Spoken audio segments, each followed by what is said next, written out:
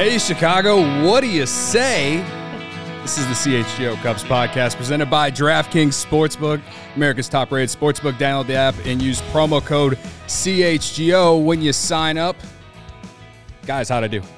I think you're good. You sounded just like Luke. Maybe all right, even better. I'm looking forward to when Stuck watches this back and he can grade me tomorrow. He'll give you you'll get a report grade. card on your I'm intro looking forward. read. I'm looking forward to my report card on my intro. Yeah. Welcome, guys. I'm Cody. You can follow me on Twitter at Cody_CHGO. Ryan, Luke, or not Luke, Corey. I already fucked it up. Congratulations. I do. Luke and I are very similar. You got the glasses. I get it. You know. Corey _Cubs. Ryan _A_ Herrera. There you go. I did that right. And more importantly, my good buddy Max Bain is here. He's not in studio, but he's remote. Join us right now. Like the OGs that have been following me for a while know how much I love Max Bain. He was one of our first guests we ever had. I think on he was the show. our first guest on the show. Yeah, he's one of our first guests. I've known him for a few years. Max, what's going on, man? Not too much, man. I'm doing the whole single parenting with the new dog right now. So I'm trying to do both. So I apologize if I look away often. Just want to make sure the pup's good. But I appreciate you guys having me on today. What kind of dog you got? I got a golden doodle. He's about 5 months right now, 6 months. Oh, still a puppy then. There you go. Still a puppy, but he's going on 40 pounds right now. So he's gonna be a big one. He's gonna be a big one. I'm not gonna save money feeding that dog. That's for sure. It's like he's in the relationship, and I'm pretty sure the girl probably decided on the dog. Is that fair to say, Max? I think we kind of both came together on that. We had some breeds that we were looking at, but she wanted an Australian Shepherd, so I kind of got her towards the golden doodle side. And plus, she's allergic to dogs, so the hyperallergenic thing and not shedding is kind of a big factor in that. So, it's been good so far. It's been good so far, man. Awesome, man. Well, I'm glad to have you here, man. It's the off season, so I think one of our goals this off season is to talk to more prospects, especially with how this team is building through the system right now, and there's a lot of exciting things going on with it. So glad to have you as the first one, man. I appreciate you guys having me. For sure. I guess this is not even really a question. This is more of like I've been wanting to tell you this for a while. Like, remember like 2-3 months ago, I was texting you and I was venting about Cubs ownership.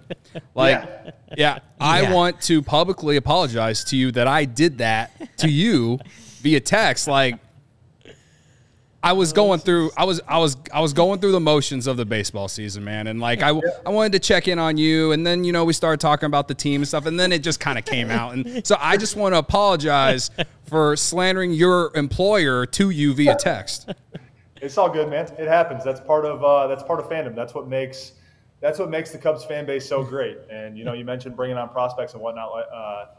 One of the things I've said kind of from the start being a prospect is that we have a really passionate fan base, especially when it comes to minor league baseball. So, again, I couldn't be more thankful for the opportunity to be here today. And I appreciate that you guys are putting in the time and effort to, touch over the minor leagues too. Absolutely. Yeah, Max, I'm curious, just like as an overarching, just 2022 season, second season of pro ball. I mean, what are your takeaways from yourself and your development this season? What was the season like for you? So the season started well. I was in South Bend, kind of doing my thing, kind of picked up where I left off last year. And then, I was fortunate enough to get the in-season promotion to Tennessee, which was really cool. That was something I kind of wanted to experience. That was something like I can distinctly remember having a conversation with Cole Roeder in 21 about how cool an in-season promotion would be. So to be able to do that and kind of, I don't know, join the team mid-season, like that's kind of a cool thing. Mm-hmm. Went to Tennessee. My first start, I screwed up my ankle in like the second inning.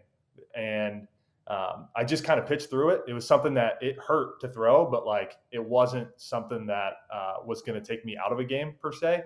So I kept throwing on it.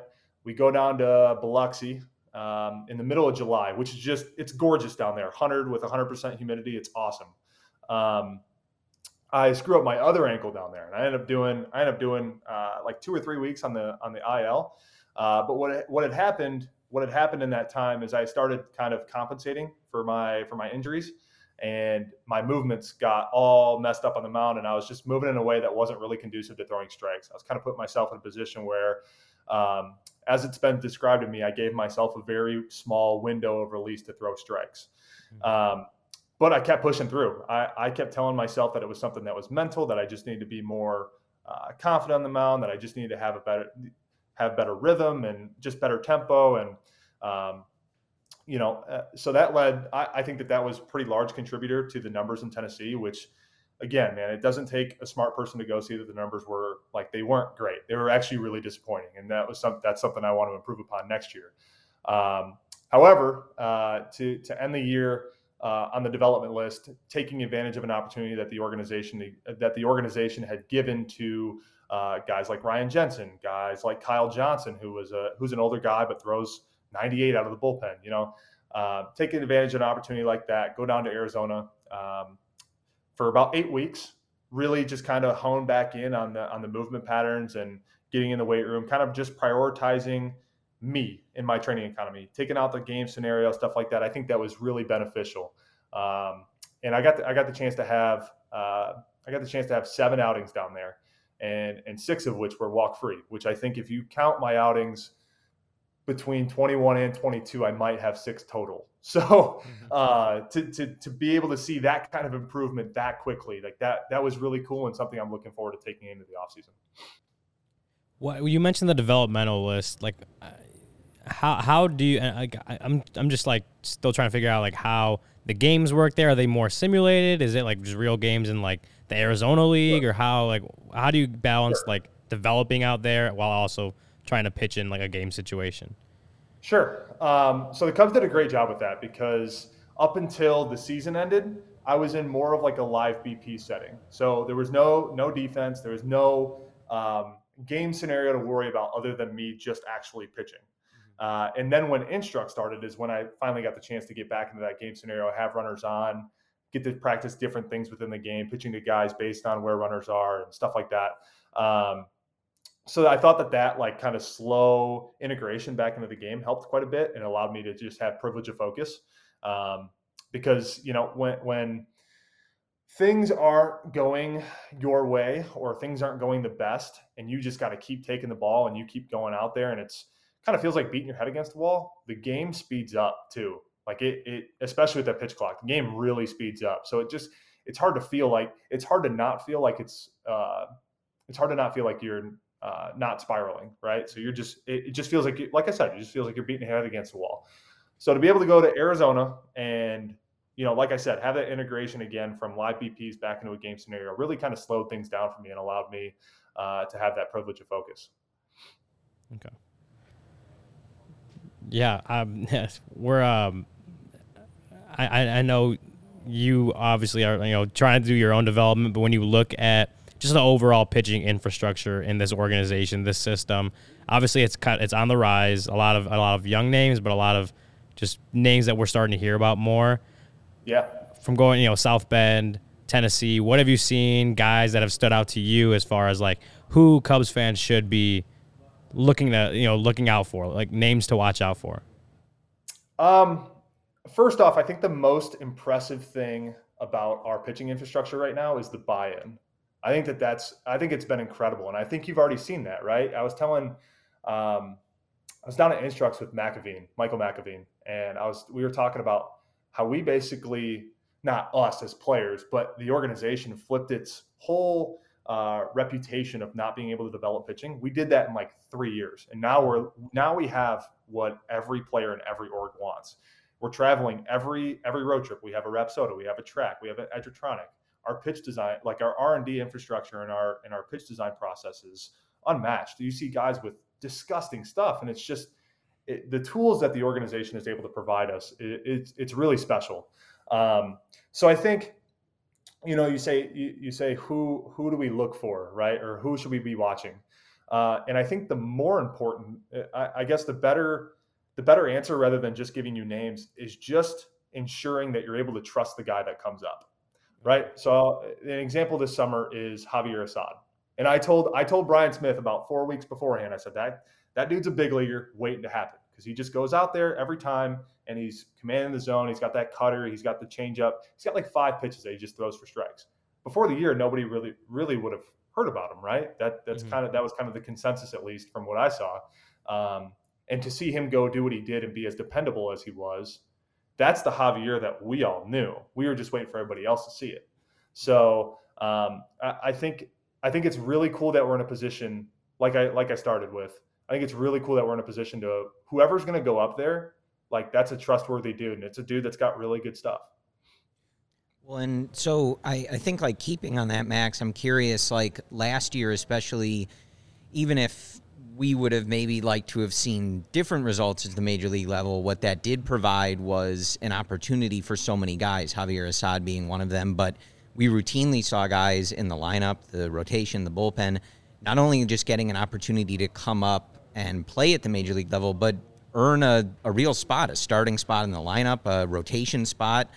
We saw Sampson and Assad hold rotation spots for most of that second half. The bullpen, of course, they trade their top 4 guys, and now Brandon Hughes is your highest leverage reliever. Like, for somebody working your way through the system and working your way up, how does it feel to kind of see and be a part of an organization where I think you kind of have that confidence of, hey, like, if I put the work in and I start getting results, like, they're going to give me a shot. I have a real shot to, like, earn an opportunity here. Absolutely. And I think our the second half results from the big league team only help the minor league guys, right? Because I can't remember exactly where we were, but I think we finished pretty well, right? In the second half, we played pretty well, like, by wins and losses. We played really, really well. Yeah. So I think seeing those guys go up there, having the success they did, just increases that buy-in that I was talking about. I remember that was the first thing I said to Brandon Hughes when he went up and debuted, who ended up finishing top 5 in the NL for appearances as an outfielder. That's cool. So we were talking to Brandon, he goes up and he kills it. And it's like, you should have seen the guys in the Tennessee locker room all watching the games on their phones. We got like 4 phones going and got 6 or 7 guys around every phone. Seeing that, right, being part of that, you just feel like this whole sense of like you said, like you alluded to, like, holy shit, man, if I do this, like, I'm going to go up there and I'm going to have success, or we're going to go up there and we're going to have success. And I think, you just see, you see the way, like, Myrtle performed in the first half, South Bend performed pretty much all year long, Tennessee making the championship run. Like, we're winning at these levels for a reason. There's roster. It's not like we have this huge continuity thing going on. Tennessee rolled over a different team in the second half, right? And they were still very, very competitive. So it's pretty amazing to be part of, man. It's pretty amazing to be part of, and I think the outlook for our minor league guys, I think we're just building trust right now with the organization, which I think is really cool, and even more impressive with a big market team. I think the business side of that and being able to actually have a really impressive minor league infrastructure is that's hard to come by. You find teams that want to just spend more than just actually develop. So it's cool to be part of that. What's we've been talking about minor leagues obviously, but who's someone down there in Arizona that was on the developmental list that you think will be able, outside of yourself, of course, that could really, maybe like Ryan Jensen for me is like a guy that I've been waiting on. Like, and I'm not paying attention to minor leagues as much as, someone like Brian Smith or our good friend Greg Huss. And you're there, like you were there seeing it. Like, who's someone from that developmental list this year that could really take a big step next year outside of yourself? So our developmental list was pretty small. In the sense that I was down there, I was the only guy to wrap the season down there on it. So it went from me and Bailey Reed, and Bailey was in South Bend, to just me. But what it did afford me the opportunity of was to get to meet this year's draft class, which was really cool. And I got nothing but good things to say about the guys that we picked up this year. I think it's been really cool to see. We got some high school guys that are incredibly mature for their age. We got some college guys that just kind of have a routine that works for them already, which I think is really important, especially when you're talking about those guys are going to head out for their first full season next year, and just having a routine established. I think that's going to be huge because that's going to be the longest season of their careers. But circling back, you mentioned the name Ryan Jensen and how you're waiting on him. And there was a start. the start that sticks out to me the most this year, we did like a Pink in the Park night, and I think it was like a Saturday in August.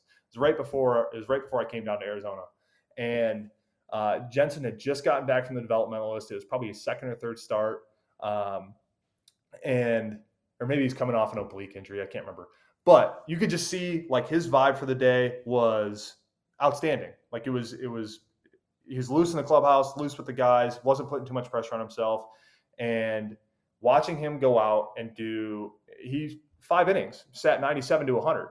Like that was fun. And you don't see that at the big league level. So it's there. Like Jensen absolutely has it.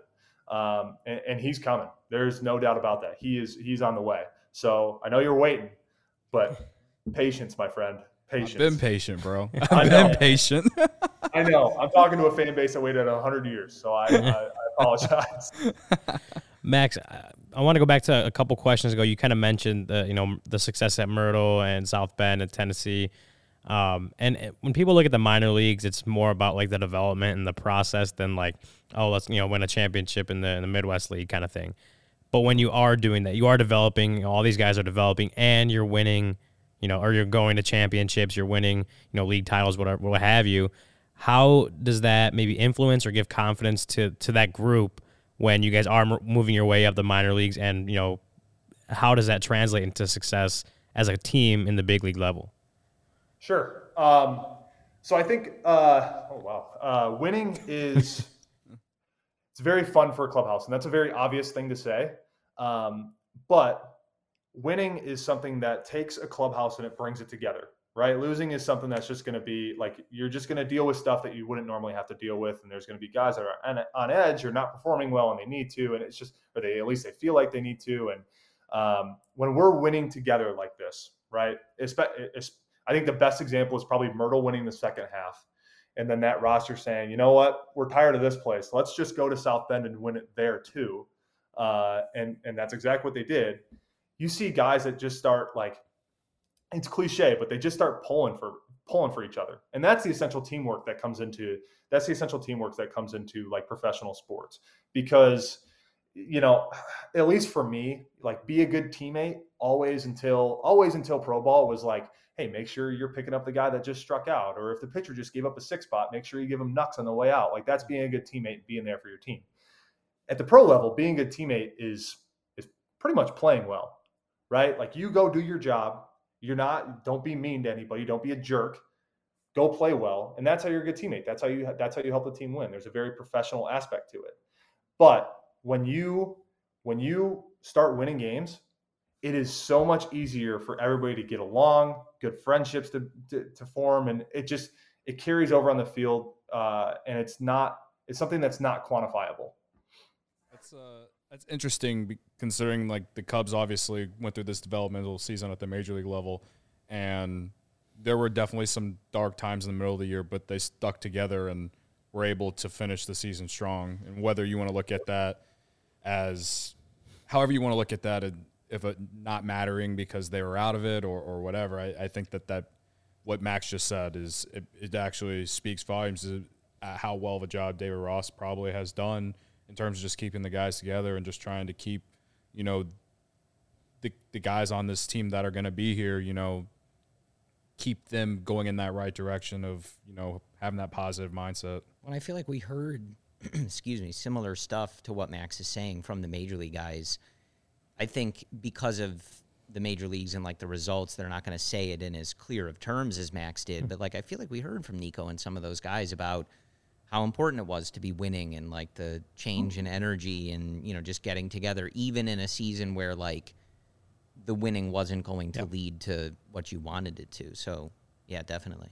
That team seemed to have a lot more fun, like down the stretch, right? Up until the last day, that team was having fun, and they were playing like, again, I can't remember the exact record, but it was like 40-30 in the second half. Like they were a very good big league team, or I should say they were a good big league team in the second half, So that I think all those like short videos you see of guys having fun in the dugout or the clubhouse or on the field and stuff like that, a lot of those came in the second half, and I thought that was really cool. I think the record was 39-31. 39-31, yeah. So right, almost on the money. It's interesting to hear that too, because I think some fans in the second half, especially, they'll see, like Nelson Velasquez and Christopher Morel, jumping around in the dugout. And you'll see it, like, even in our social media mentions, like, these guys are having fun, but they're, 20 games under 500. And it, it's like, obviously there's more to it. It does matter. And, like, especially on a personal level for these guys, like, you want them to be having fun. Like, they're working hard to play better, too. Like, it shouldn't be viewed that way. It would be very alarming if, like, things were going bad and then no one in the dugout liked each other. Yeah. That wouldn't be good. Right. 100%. Yeah. All right, Max, just to get back to you really quickly, when you went up to Tennessee, you pitched 16 games, but only 5 starts. Most relief appearances, for you in this system. Is that the path going forward for you? Are you a reliever going forward, or are you still trying to start? Like, what is I guess what are your goals, but also kind of what is in the conversations with coaches and managers and stuff? What is kind of the path forward for you in this system? Sure. So I do think I am out of the starting rotation for now. But I don't know that it's out of the question that I'll pick it back up again. And what I mean by that, when we kind of talked about a role shift, I believe it was down in Pensacola over the summer. When we kind of talked about a role shift, we kind of identified a comp of like Keegan Thompson, how he's kind of Swiss Army knife. Yep. So not saying I don't. For everybody listening, I'm not Keegan Thompson. That dude's really, really good, and I still have a ways to go to be in the same zip code. So, but as in terms of like a future role, that's kind of where I see myself. Just kind of give me the ball whenever you want to give me the ball. If we need to pick up a spot, start because we got 6 games in 5 days, give it to me. So that's kind of the idea moving forward. I love those versatile pitchers that the Cubs have just been. It's like they have an assembly line of them coming up, man. Like I think you're going to see that become more and more popular as the starting pitcher role takes.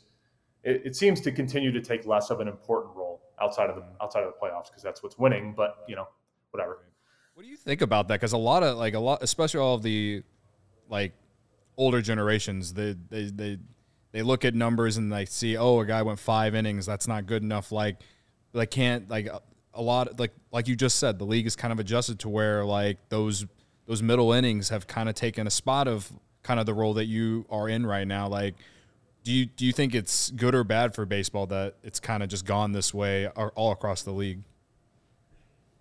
Good or bad for this? That's a hard one to answer because that's I don't know about good or bad, but I will say I think what gets lost is is just realizing how difficult it is to get these dudes out. Like this is a very hard thing we're doing. To roll through a lineup twice now is very difficult. It's shrinking every year just how effective pitchers are or starting pitchers are in terms of depth into a game. Sorry guys. Wesley, you're good, bud. You're good. Sorry about that, guys. That starters are coming up. I think what gets lost is just how impressive it is. The guys that are able to take the ball every 5th day and give you 5 innings. That's something I saw in AA. Like Javier Assad, again, like he's a great example. Every 5th day, you knew exactly what you were going to get. You're going to get 4 to 5 innings. You're going to get probably 3 to 5 strikeouts, 2 to 4 walks, 1 to 2 hits, probably no runs, maybe 1. So the consistency, right? That's what I think is more impressive than a guy being able to take the ball once and go 7.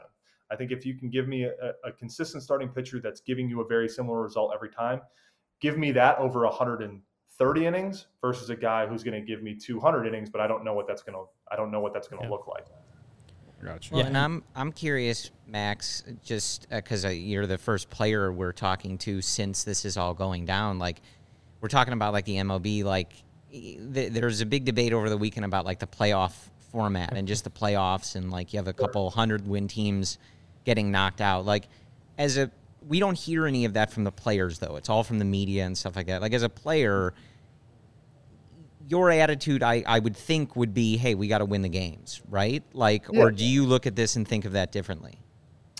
I think I tend to think about things from like a business perspective. That's kind of how I see I see my career as like a business opportunity. I realize that within the system, every player is an asset to a degree. I realize that every playoff game brings in a little bit more money, and I know that they don't have to pay salary for that. They just pay a portion off of the ticket prices. So I understand the need for more playoff games. Just going up with the trend in salaries, or at least the trend in contracts that we've been seeing. So I understand the need for it. As a player, when you're looking at the new playoff format or any playoff format, where are we going and what time does the game start? Because that's going to dictate what time I need to be in the clubhouse. So that's it. Just go, like you said, just go win the game, right? All the business aside, all we're doing is going to win a baseball game. That's it. Fair enough. I got one last question. You guys got any more? Take it. Okay. All right. So my last question was, is the Bane campaign coming back this winter? Because I know a lot of people loved it last year. Yeah. And I want help the people out, Max. Sure. So, truth be told, I don't know. Because I've talked to I don't know where to go with the content, because fully transparent, I think it'd be really cool if a guy like me had a voice, because a lot of times having a voice within the game is relative to success, right? And obviously I didn't pitch as well as I wanted to this year. So I'm torn between, do I still want to produce content and still still promote myself, even though the numbers haven't quite gotten there or haven't been where I want them to be? Or do I just kind of like take a season and just kind of focus on me, be private, and just kind of let life come to me, spend more time at home with my dog and my girlfriend, So truth be told, I'm not entirely sure. I do know at some point, if I do continue podcasting, which I really enjoy doing, I think it's really fun, especially in the format that we had it, where it was just kind of untimed and it just felt like a conversation. I do know that at some point I would love to go into a player-led podcast, and that's nothing against Brian or Chris, because I think us three really worked well together, and you saw it kind of grow over the 15 episodes maybe 14 or 15 episodes that we released. I think for me personally, if I'm looking at building a brand, right, whether it be my own personal brand or the podcast I'm running, I want to give as many guys a voice within the game as possible. So what I mean by that is I would love to go to like a player-led podcast at some point, similar to what the Compound does. I think Ian, Dakota, and Zach do a really good job over there. So I would love to go to that at some point. But we'll see. I'm not going to give a direct answer because I don't know. Max, I'm curious, like, what is this offseason going to look like for you as in a baseball sense then? Like, I believe the Cubs are having that offseason prospect camp again. Are you going to be there? What are these next, what is it, like 4.5 months going to look like for you? I think it's going to be so hard to answer. And I apologize for overthinking every question you guys have given me today. But I think it's going to be something last year where I had a job. I had time constraints. And I don't think that took away from what I was doing, but it was always in the back of my head. And now it's just now I kind of have the freedom to do what I want. I'm choosing not to work this winter, even though that's going to put me in quite the position come spring. Like, I'm choosing not to work. I want to put all my time into the sport this winter. I have a couple buddies. Up here, kid with the Braves, Orioles, Reds that I'll be training with consistently. But honestly, I'm looking forward most to the time I have at home now. I don't get to see my girlfriend or my dog. I don't get to see them as much as I'd like to. So in addition to the 3, 4, 5, 6 hour days, I want to be home. And I want to be around Madison. I want to be around the dog. And I think that's something that I'm really looking forward to this winter. I think that might help refuel for next season, man. Just getting your mind out of the game. And, you went through some stuff this year, but I have no doubt that you're going to get back on the track that you're on in year one. So, I appreciate that. I look forward to seeing what 2023 brings. But of course, I'm hoping the off season goes well for you. I think it's an important year. So I'm going to treat it as such. Every year is important, but with the way that minor league contracts are structured, this year happens to be a little bit more important to me for me, not to me. for me as opposed to the rest of them, or at least leading up to it. So, I'm gonna give it everything I have, man. I know I can't do too much more of what I did last year. I don't know.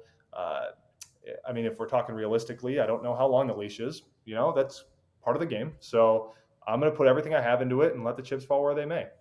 Absolutely, man.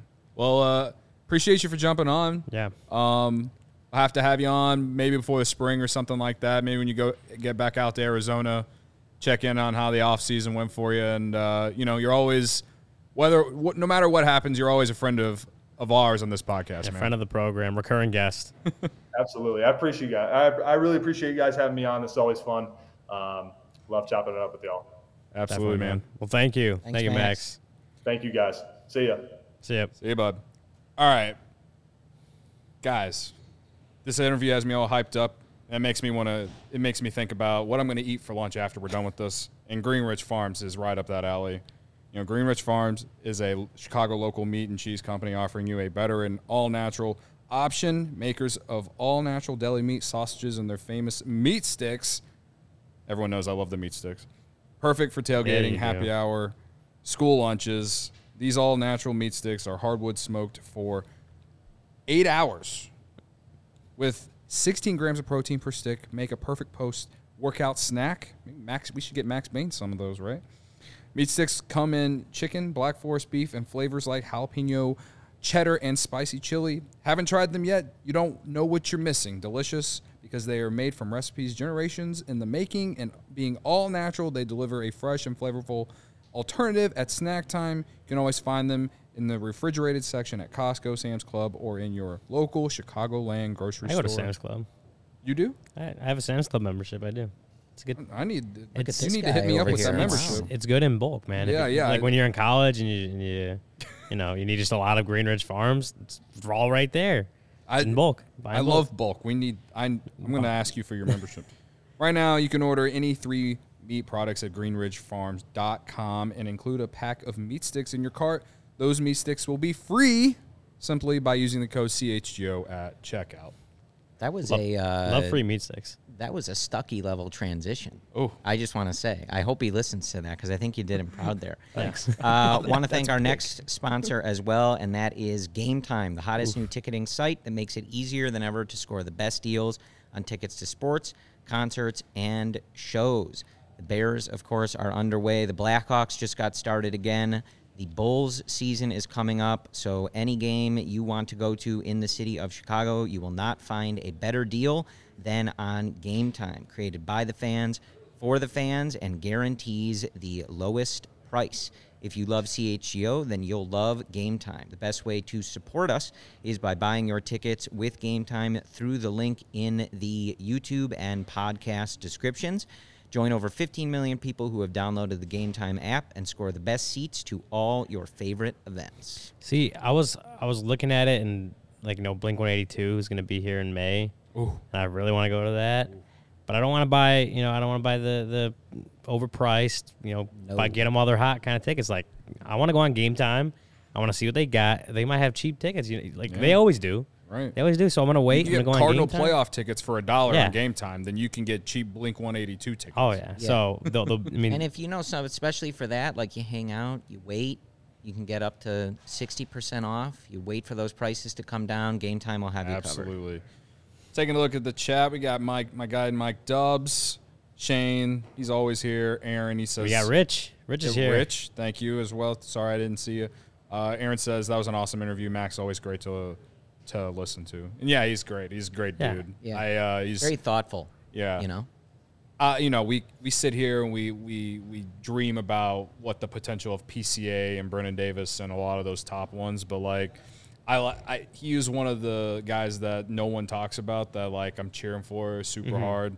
Not only because I have his phone number and I can text him and just shoot the shit with him or whatever, but he's just a genuinely good dude. So well, it's also you look at a lot of the relievers that have come up for the Cubs this last year, especially how many guys had Brandon Hughes really on the radar before the season, especially at mid-May when he finally came up. Mm-hmm. I mean, Javier Assad, he mentioned Javier Assad, they all thought he was the guy, but I didn't We really didn't have. know. Yeah, we didn't really have him on our radar until kind of the day he got brought up. Like, Yeah. it was. There's so many of those guys in the system, and so many guys that are getting chances on this team that.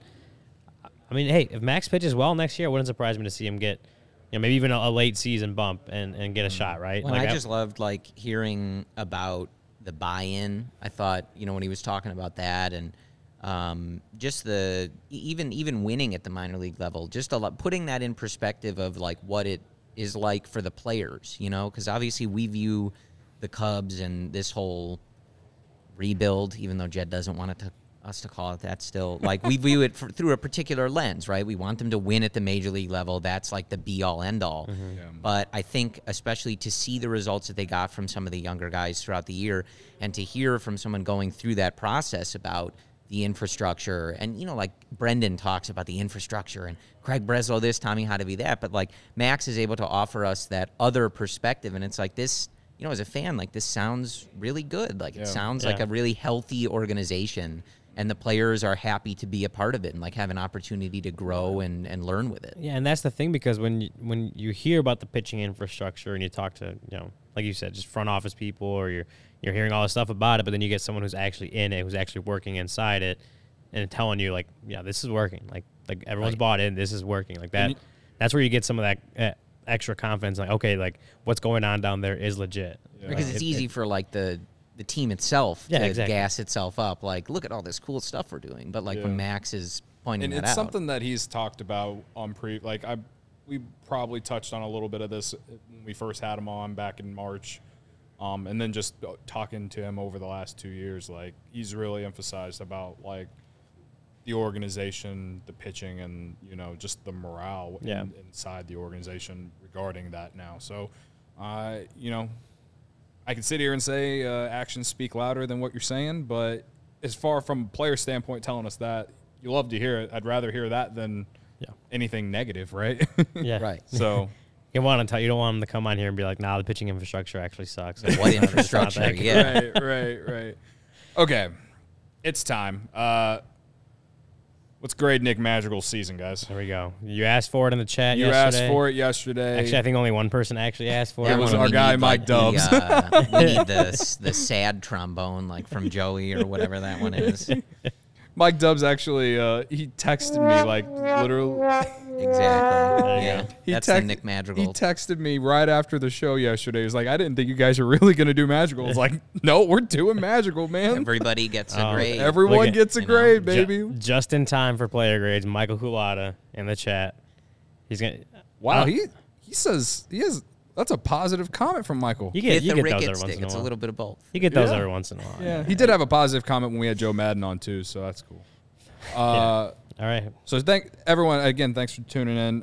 Nick Madrigal. Shall I start, or do we want Corey to start like we always do? Left As to far right. as left to right. Yeah. You want to go ahead and start, Corey? I can. All right, go ahead. Well, Joey will bring up. There you go. Yeah, I mean, I went D-. I wasn't sure what constituted a pass, by the way. I guess- Is D's a pass?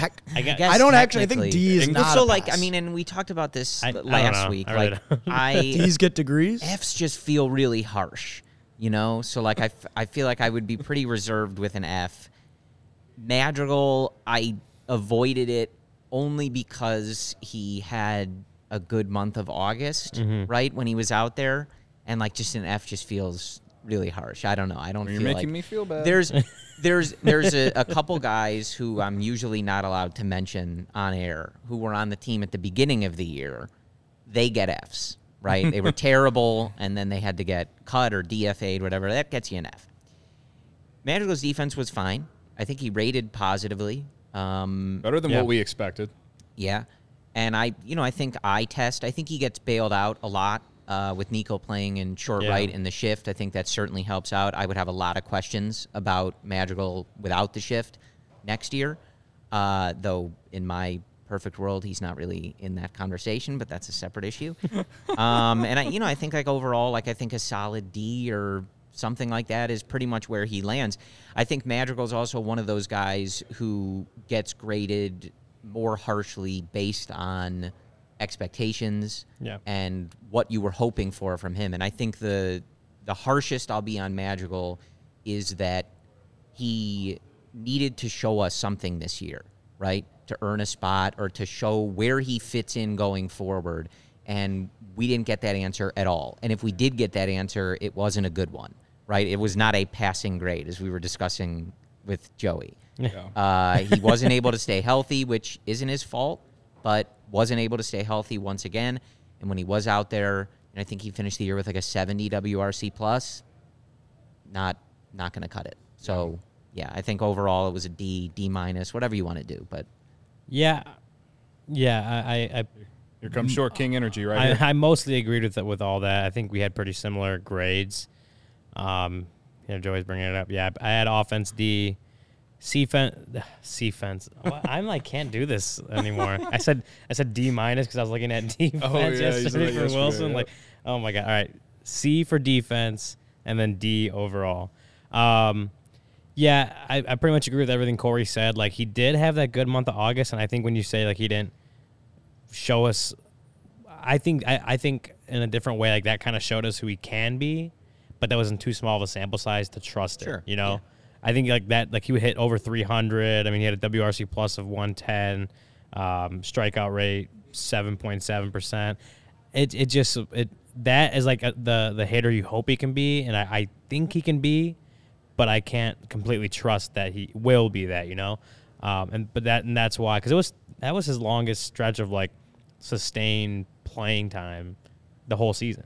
Like, he had 91 at bats in August, and the next month with the highest number of plate appearances was 64 in April, like March, April. So the health docks him a lot because he wasn't able to show if he could do it over a full season because of, like, obviously the hamstring injury last year, you know, all things he went through early in the year, finally got healthy again, had a really good August, I would say, at the plate, then got hurt again beginning of September. So I know when he talks about this offseason, he's talked about, you know, changing things up, maybe changing his nutrition, his strength and training regimen, like all that stuff to help him get through the grind of a regular season so he's not spending, you know, 2/3 of it on the IL. And I think you want to see if he could do that this offseason so that next offseason, like, okay, or not, I mean, next season, you're like, okay, can you do it this time? Like, if he's for some reason still a starting second baseman, again, I think we're all expecting him to be in that shortstop market, but if that doesn't happen, he probably will be the starting second baseman. Okay, now can you handle that for the rest of the season? Can you do a full 162? You know, not maybe get dinged up here and there, but not get completely hurt. That's the goal. But as far as what this season showed, yeah, I think a D is fine on offense. And then defense, he was better than he was given credit for, I guess, from the Sox guys especially. Like, we kept hearing how bad he was at defense, and he made one error on the year. Granted, again, he didn't play a whole lot of games. He still ended up with 4 defensive runs saved, 2 outs above average at the position, according to Fangraphs. And, I mean, even the eye test you saw, like, he wasn't making mistakes. There was a few plays where he showed some pretty solid range, and I think he played average, at least average defense at second base, if not even better than that. Maybe I even graded him a little too low on that. But the problem is, I think you mentioned it with the shift, Nico was kind of behind him a few times, you know, picking up the slack against lefties and stuff like that. Now you think, okay, if the Cubs don't go out and sign a shortstop and Nico sticks at shortstop, Nick Madrigal's probably your second baseman. Can he handle that, especially against power lefties, without, you know, Nico being able to go behind him and back him up? That's a huge question for him if the Cubs, in fact, do not sign one of these big name shortstops. Like, that's a huge question that's going to have to be answered by Nick Madrigal next year. Otherwise, I don't see a whole lot of extra chances if that's a scenario and he doesn't, either is hurt a lot or he's not, you know, playing well at second base without Nico behind him. I don't see a whole lot of scenario where they give him much more leash than that, than one season. So yeah, overall D is what I gave him. A lot of that having to do with him just not being on the field. But this is a big prove-it offseason for Madrigal, going into a big prove-it season for him, I think. I just think, like, we don't know exactly what they're going to do next year. Yeah. We have our hopes. We have our rumors and all of this. He just didn't do enough, in my vision, for what they do in 2023, even if it's not, like, crazy. You just can't count. You know, he didn't do enough to be a part of that plan. Yeah, right? absolutely. You're going to build a team to win the division and put a guy out there that can't stay healthy and was 30% below league average as a hitter because, and like he did look more like how he did with the Sox in August, right? We had seen him hit that way at the major league level before, but at this point it's so inconsistent. And like, again, I don't know exactly how the Cubs are going to proceed, but you just need more of like, maybe not even a sure thing, but you look at someone like Christopher Morel, right? And what he was able to do, like if we're talking about giving a guy a shot, like I'm giving it to him, right? Like not Madrigal, right? Because I'm more interested. He's younger. He, was able to be an above league average hitter, like has more power, has a better arm, So we just didn't see. This was a year you needed kind of like a strong conclusion from Nick Madrigal. Like here's what he can do, and he showed it, and he just didn't. And I just don't know that they're going to have the time to sort that out. I think is really what it is. It's really tough because it did come off, the hamstring tear, I want to say it was, going into an offseason where he couldn't work with the Cubs training staff for 99 days. Like, that is 3.5-ish months that he couldn't, recover from his injury with the training staff. And then going into a spring training that was shortened, didn't get a lot of time to just get back into the rhythm of baseball, to let the body kind of rediscover the grind of the season. And then you kind of see what happens this year. And it was just tough all around for sure. I mean, that August was really good, but that's 1 month out of the 6 of a baseball season. So you can't just be completely confident that that's who he's going to be again. So again, it's a huge offseason for him. Offseason for him to get himself right and prove who he is. Yeah. So shout out to Luke. He's in the chat, by the way. Not Steve, but Luke Stuckmeyer. I'm sitting in your seat, buddy. I hope I'm doing well. Expected BS from Ryan. Yeah, he expected B's. I'm actually surprised Ryan didn't give him B's. I went a little harsh here, and maybe it's just because I had a little bit higher expectations. Remember at the beginning of the year when we did like our own like preseason predictions, I picked Madrigal to like be the comeback player of the year. Yeah, we did not get that, and you guys have basically highlighted that. The offense, this guy was a walking ground ball to second or shortstop. It felt like the first until August. That was basically it. And I know a lot of that he was hurt, but I've heard it around the office a lot. The best ability is availability, and I'm sorry, like health. If you could stay on the field, whether you're good or bad, like that's a big step. Health is a big thing to me. All right. So yeah, the offense wasn't good. The defense was actually better than I expected. So I'm with you guys on the defense. I thought he was decent. I don't know how to feel about it with no shift next year. But yeah, he's got to really change his body to not only stay healthy, but also be able to maybe be a little bit more versatile. He's second base, and that's basically it. That's probably what we're gonna see. Yeah, I mean, I'd absolutely love to see him take a Nico Horner type jump, and not necessarily like the same type of numbers, but just be able to stay on the field, because that was the thing everyone said about Nico, was that he was injury prone, even though he basically. Like I always felt like that was a little undeserving for him because he got called up too early, in my opinion. But a loss. Yeah, Madrigal's getting an F for me, man. Like, you give me one good month in August, and that's it. Like, you're part of a major trade that's in the city, and I already have to hear enough about Eloy and Dylan Cease. You're giving me more pain, brother. I'm sorry. You're getting an F. This is prove it. Like, next year you got to prove it. You got to prove that not only can you stay on the field, but also, like, just like be a average player. Would you say 70 WRC plus? I think that's where he finished. Yeah.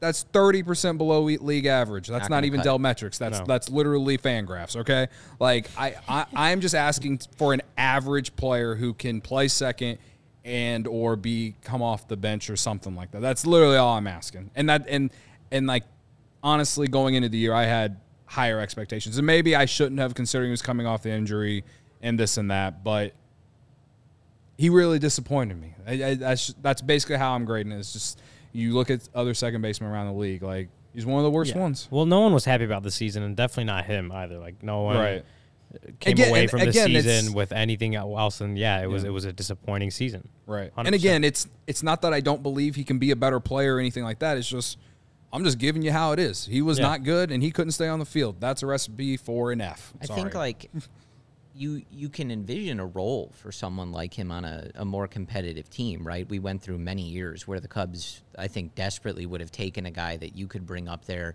even in a pinch hit spot, and say, look, he's going to put the bat on the ball. He was still right? 90% We need the contact ball in play, and we need it in play now. Oh, yeah. Like, somebody go up there and don't strike There's out. definitely things about him that you'd like. The contact rate and again, he's got good qualities. Now, can he put it together? Can he stay on the field? And can he, I really did like him out of the leadoff in August. He was great in that role. You stayed on the field, and again, I just need more. I need more than 1 month. And the big thing, too, is that you were hoping this year that you were going to be able to learn more about him and see if he could be part of the future. And, instead we're going in the offseason, we're like, we got Michael Collada asking, how's he going to prove it if they sign a shortstop? And it's like, I don't want the Cubs to use Madrigal as a reason to not sign one of the shortstops that are out there, right? That would be...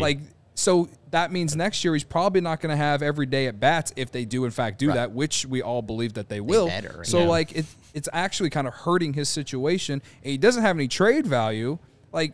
This was the absolute worst thing that could have happened for him, at least. Yeah. And that's why, again, I can't give him anything higher than an F.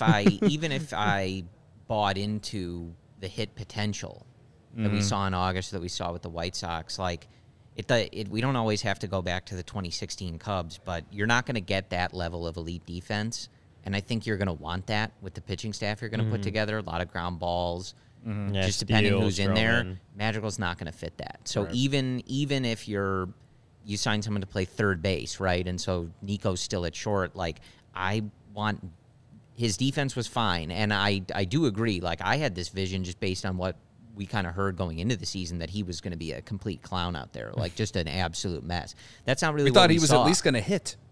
Well, and that's kind of the opposite, right? Right, and it was kind of the opposite. But I think even if you're trying to build a more competitive team, they don't all have to be elite defenders, but I want a better defender, a more top tier defender, and he's not going to be that. Especially with the shift going in, premium defense up the middle is like a premium. Joey, can you bring up Cody's report card again real quick? I know you were talking about how you didn't know if a D was a pass. An F is certainly not passing, brother. Fail. That's not Fail. passing. Stamp, change, fail. You failed, Nick. You have to retake Cody 101. Cody 101. Okay. We got 2 ads here. No, did we decide who's reading FOCO? We might have to push lighter to tomorrow. We can push lighter again. Tomorrow. Sorry, Mark. That's fine. I'm Serves sure you right, though. I'm Pitch sure lighter. everyone will be okay with that. Pitch better, and you'll pitch better, and we'll do you sooner.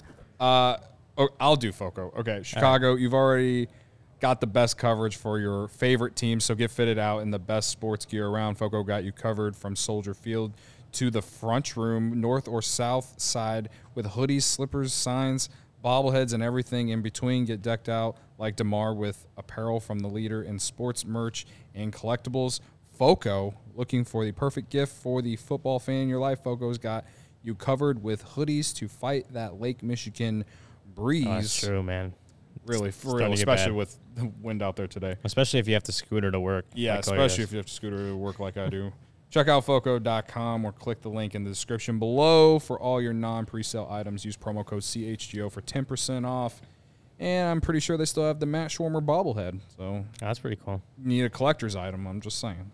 We also got to talk about Chi-Town Cornhole. Chi-Town Custom Cornhole, the #1 cornhole provider for Chicagoland and Illinois since 2007.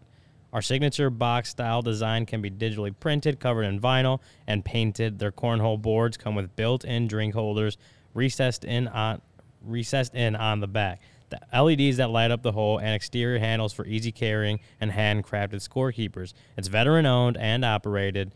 They can ship these cornhole, I call them bags, but cornhole, I guess, what do you call them? Like the cornhole boards. There you go. Yeah. Cornhole boards anywhere, and they offer local pickups. They specialize in corporate designs for your company's next marketing or social event, wedding gifts, and gifts for all occasion, and especially for tailgaters and backyard barbecues. We got some pretty cool ones in the office. 2 sets, CHGO ones, pretty dope. Buttes. Yeah, we'll have them at our next tailgate. So if you want to play some bags, make sure you make it to our tailgate. Come play with us. It's the Dolphins, November 6th, I believe. November 6th? Is it Dolphins? I think that's who they play. Probably. So go check out their website, shytowncornhole.com, and make sure to follow them on Instagram at Shytown Custom Cornhole Boards. And on Twitter. But specifically on Instagram, because I guess their account got hacked or something. So they're trying to rebuild a new one. So go follow them. Yeah. Sorry. Well, I was just going to say, so if we're going to push lighter, can I at least add in a comment since I won't be here? And I feel like I want to. Do you want to hop in tomorrow just for like 10 minutes to do lighter? I am going to be on an airplane, so I don't think that's going to work. But right. Michael Collada says, in case I am gone tomorrow, lighter D+.